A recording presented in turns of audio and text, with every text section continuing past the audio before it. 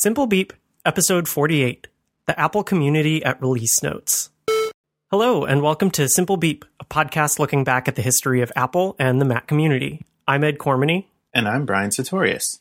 And this is our first episode back after we attended the Release Notes conference in Indianapolis. It was a really great experience, and we got the chance to interview 5 members of the Apple community about their experiences with classic Mac hardware and what the community was like back then.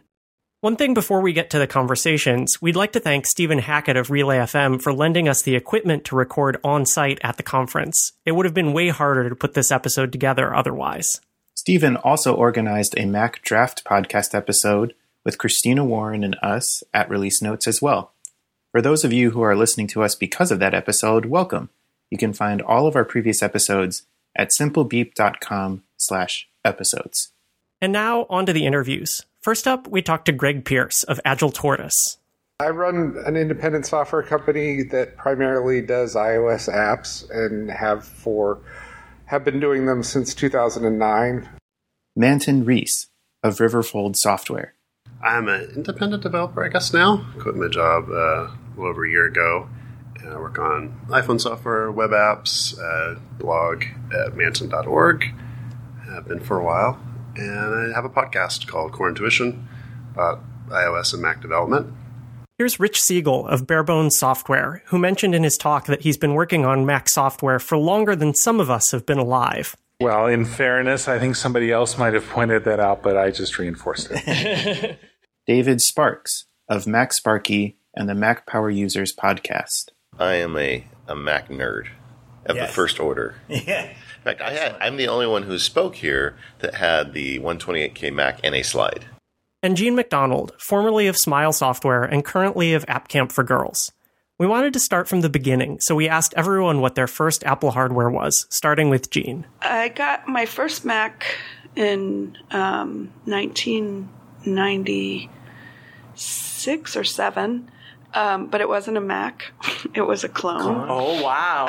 Do you remember exactly which one it was? It was a UMax. I could probably figure out the model number, but one of the things that was appealing is that you got a free scanner with it. Like UMax was a scanner maker, and then they were making clones. Right. So I wasn't like an Apple fanatic. I had just gotten on the platform. I had just taken a intensive course in web design, and we learned on Macs, and so it was really my first time really using Macs. So I'm not like a Mac user from the 80s. I'm a 90s Mac user. Well, if we're going all the way back, the first computer in my household was an Apple II.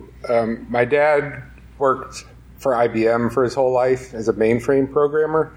So he was very much of a geek and a nerd and an early adopter of technology in the 70s and stuff. So when I was young, we had the first Apple II that was commercially available, yes, with the tape drive and everything. So I was exposed to Apple products early on. Now, naturally, since he was an IBMer, once the PC came out, he shifted over to the PC, and that's what I had in my house. And pretty much what I used through computers he helped me get for college and things like that were all PCs. The first Mac of my very own was a PowerMac 7290, which was a fun and useful machine, not the bottom of the line Performas of the time, but not the top of the line either. So the first that I owned was old Mac, the Mac Classic. Right. And I knew, so I was in high school, I guess, and it was the first actual computer I owned. And I knew it had to be a Mac because I kind of fell in love with it. Actually, I went to my uncle's once when I was young, and I think he had an SE, Mac SE. And I didn't use the Mac, but I got the manual for the Mac, at his house. And I was just kind of looking through the manual, and I just kind of immediately fell in love with just the interface and just how friendly and personal, the Mac was. And so when it came time to get a computer, I begged and pleaded that it had to be a Mac, and the Mac Classic was more affordable than most Macs. So that was the first one that I had. So in 1983, 83, 84, I was a junior in high school, and we had Apple IIs. And so we did some work on those, a lot of BASIC. But in 84, later in the year after the very first Macs came out, at home, we got what was called the Fat Mac. Instead of 128K, it had 512K, and we went up market and got the external disk drive and the ImageWriter printer, the first one, the slow one. And that's when I started using the Mac for programming. We had Macintosh Pascal, which was the interpreted Pascal. It wasn't very fast, but it was very capable. And that's when I actually started writing code on Macs. Not to ship, not commercially, but just learning how to program and writing code and seeing things run and seeing them break. And that was the very beginning. I had an Apple II. Okay. And I did not get the original Mac, though. I couldn't afford it. It was too expensive. But when it released, I was a senior in high school. My family got me an Atari ST, which was at the time the second class GUI. It wasn't bad, but it was a computer. And but when I got to college, they had a whole lab full of Macs. So the first time I spent a real significant amount of time on Mac was in college. We then asked, what about the Mac made our guests fall in love with it? The computer that I totally fell in love with was my G3 PowerBook Pismo, black with the white Apple logo on it, and that was just an exciting, beautiful machine. And then I was totally hooked. I could never go back even to a tower, or I only wanted laptops after that. The same reasons most people will give you. Everything just felt more elegant on the Mac, more easy to use, less frustrating. And I was still doing a lot of design work at the time, less development. So it was more of a natural fit. And certainly I used PCs and other things. But there was something about just like this is just a better way to do computers. Like this is how things should work. It just seems well designed, thoughtful, personal, like relaxed, just kind of friendly. The smiling Mac. Well, once I started using the Mac, I could never go back. And I haven't used a PC. I barely can. If they say, "Oh, you can use our computer," I go, "No, I can't." I think what I loved the most about the Mac was the way everything was directly manipulated. You still had to type code in, but you could slide windows around on the screen, and even if the windows were full of text that you had typed in, you could layer them and you could move in unimportant stuff to the back and bring important stuff, the thing you were working on, to the front.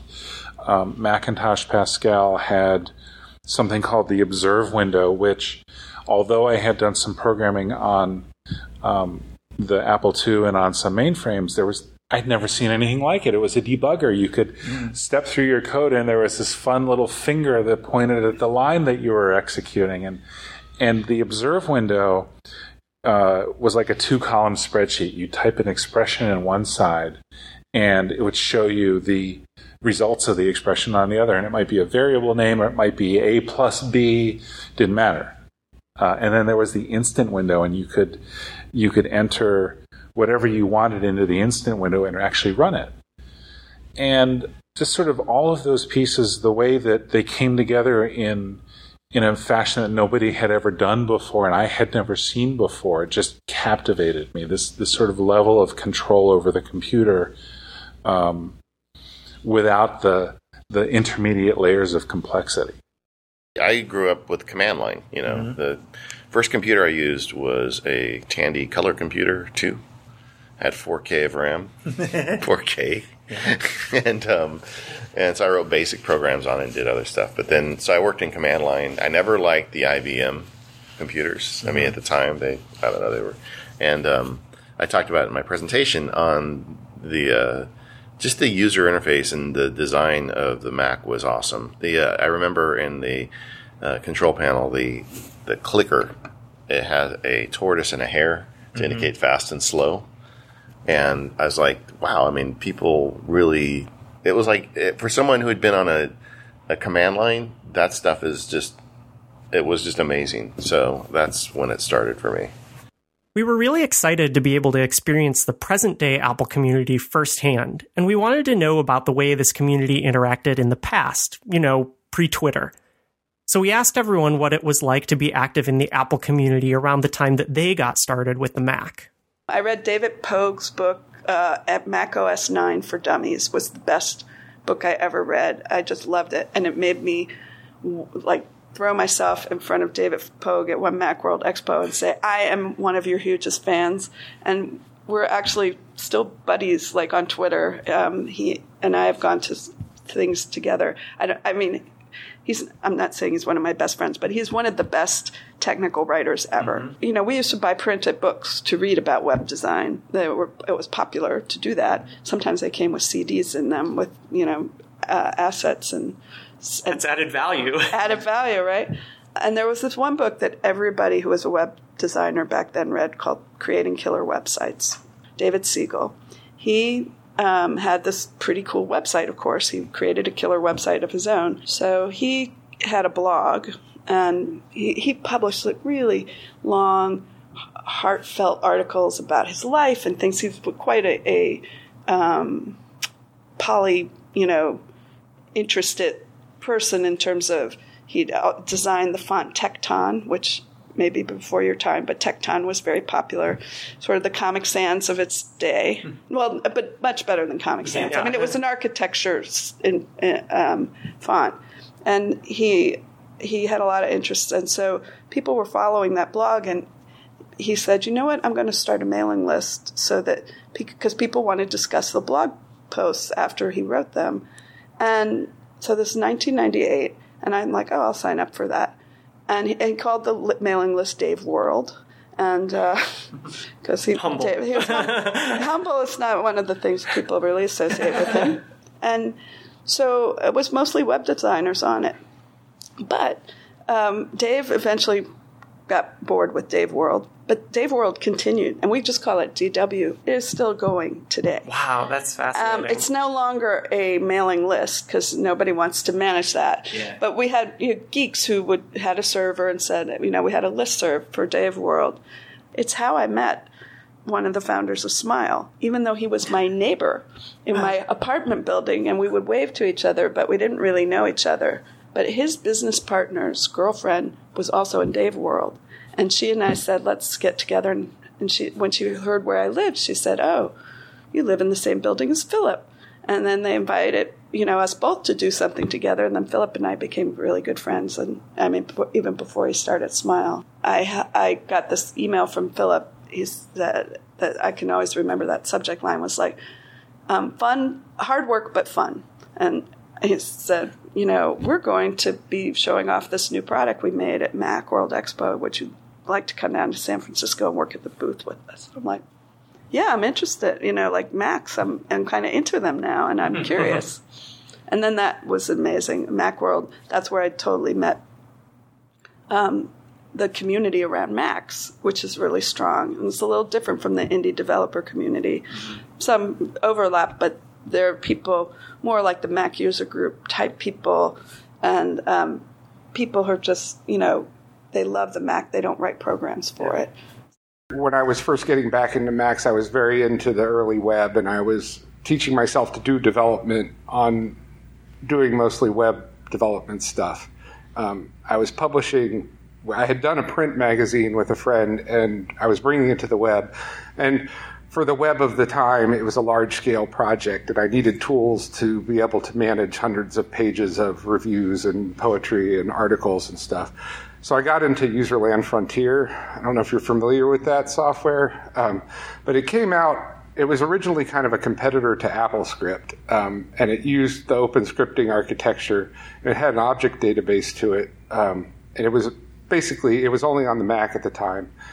And Dave Weiner, the guy behind it, was experimenting with this sort of web publishing stuff. So I got very involved in that community, and that got me more involved in the Mac indie software community and stuff, doing the web publishing on the Mac at the time. So at the beginning, when I first had a Mac, I didn't really know that many other Mac users, and I would get in like heated debates with people about, like why the Mac was superior. And I didn't really know what I was talking about, but I tried. But I had a friend in high school that also is a big Mac user, and so from that point on, I mean, we would hang out and talk about Mac stuff, stay up late trying to learn how to program and get into Mac development and just hacking things on the Mac and just everything you could possibly do. Destroying everything in ResEdit. Basically, yes. Yes, absolutely. ResEdit, lots of fun with that. He was also a big HyperCard fan, so he would make HyperCard stacks and do stuff like that. And at that point is when, getting back to question about if there's anything about Apple that like stood out. Like there was at that point that I got more into it and like read books about Steve Jobs and I remember watching like ridiculously small like QuickTime movies of like the introduction of the Mac and that kind of history, and really got more into it. The very first time I got paid to write code on a Mac was when I was an intern. Internships are usually unpaid, but in this case it was a job. And I worked for somebody, and so there was a community where I worked of the Mac guy and me. And I worked with a bunch of scientists and engineers who were sort of dubious about the whole thing. They're like, Macs didn't have this. This was in 85, and there had been some speed bumps to the Mac, and then 86, and the Mac 2 came along. And they said, well, Apple's not using the latest hardware. The Macs aren't really good for anything. We can't use them for science and engineering because they're not fast enough. And I'm like, well, wait a minute. I've written code that does things fast. I know what these computers can do. So this sort of nucleus of, and it was a very early form of this religion that we sort of heard about for a long time. This, and I hate breaking it down in these terms, but at the same time, it's true. There was sort of this this community of believers demonstrating to the doubters that this was possible, and that's where the community started. Then I went off to college, and college students are, no matter what the generation is, sort of capable of factioning themselves very efficiently. So there were the Mac people, and then there were the PC people, and the Mac people formed a community, and actually a lot of the folks that I became friends with in the Mac community at college in the mid-'80s are still doing it. They're still writing code on Macs. They're principal scientists at Adobe and Microsoft and Google, and they're still writing code on Macs. It's not the same code, and they're not the same Macs, but that's an instance of where the community started and how it persists. Back then, there weren't that many Macs, or back then there weren't that many computer users. I mean, people started using it kind of for getting work done, but I was a nerd, so I was trying to program it and do stuff with it. And so I definitely had my groups of friends, and we had BBSs and, all the crazy stuff that happened in the old days. And we wrapped up talking about the future of the Mac, iOS, and general Apple community. What I totally did not anticipate and has become very important about App Camp is that the volunteers, who are all women or trans, non-cis men, right. But mostly women. They have formed such a tight community, and they've met women they wouldn't have met otherwise in their communities, coming together to do a project that is really important and close to their hearts. And then, now they have this group of women who are all in the tech field. Some of them are developers, some in other areas of software development. And that community is super strong. We had, at the last Dub, there were like 15 of us there, like not all with badges for the Apple event, but also people at Layers and people at AltConf, people who just came to do fundraising for App Camp. And we taking a picture in Moscone lobby there under the Apple logo and like 15 women, lined up. I never saw anything like this before we started App Camp, that these women would get together. And I think for the Apple related community, whether developers or users, we're going to see more of that kind of interest group, not just women, also people of color. I mean, even fewer people of color than women, which is saying like something. And the people who are in the trans LGBT community also very underrepresented in the developer community, that are getting together and saying, hey, we can be together and do something worthwhile and support each other. When you bring in a variety of people of different experiences, you'll find social life becomes more rich. I've always found a great group of kindred spirits in the iOS and Mac development communities. And obviously, we mostly interact through social media, Twitter, and all. And a couple times a year, I get the opportunity like this at a conference to meet up with like-minded people. But, it's like any community. You have shared experience and knowledge, and you can make the jokes that only those people will get, or hear their jokes that only you will get. And there's a great sense of camaraderie in this community. I've always felt, having been involved, and it's been a while, but when I was involved more in Microsoft development and stuff, and I did go to some of those conferences, I never got that same sense of camaraderie and willingness to help each other and share information. And I'm sure it's there. I maybe I never found the right groups, but I've always felt that with this group. Yeah, I mean, the community has always been, I think, really special. The community has changed a lot, like with the iPhone, when the iPhone came out, and just like a bunch of new developers. But I've always felt there's something kind of special about the community, even going back to the earlier days when it felt like we were the minority and there was like not that many Mac users out there. And especially, just meeting up with people, even if it's just once a year at WWDC or conferences like this, being able to see the same faces and use their apps and talk to the same people about issues they're going through.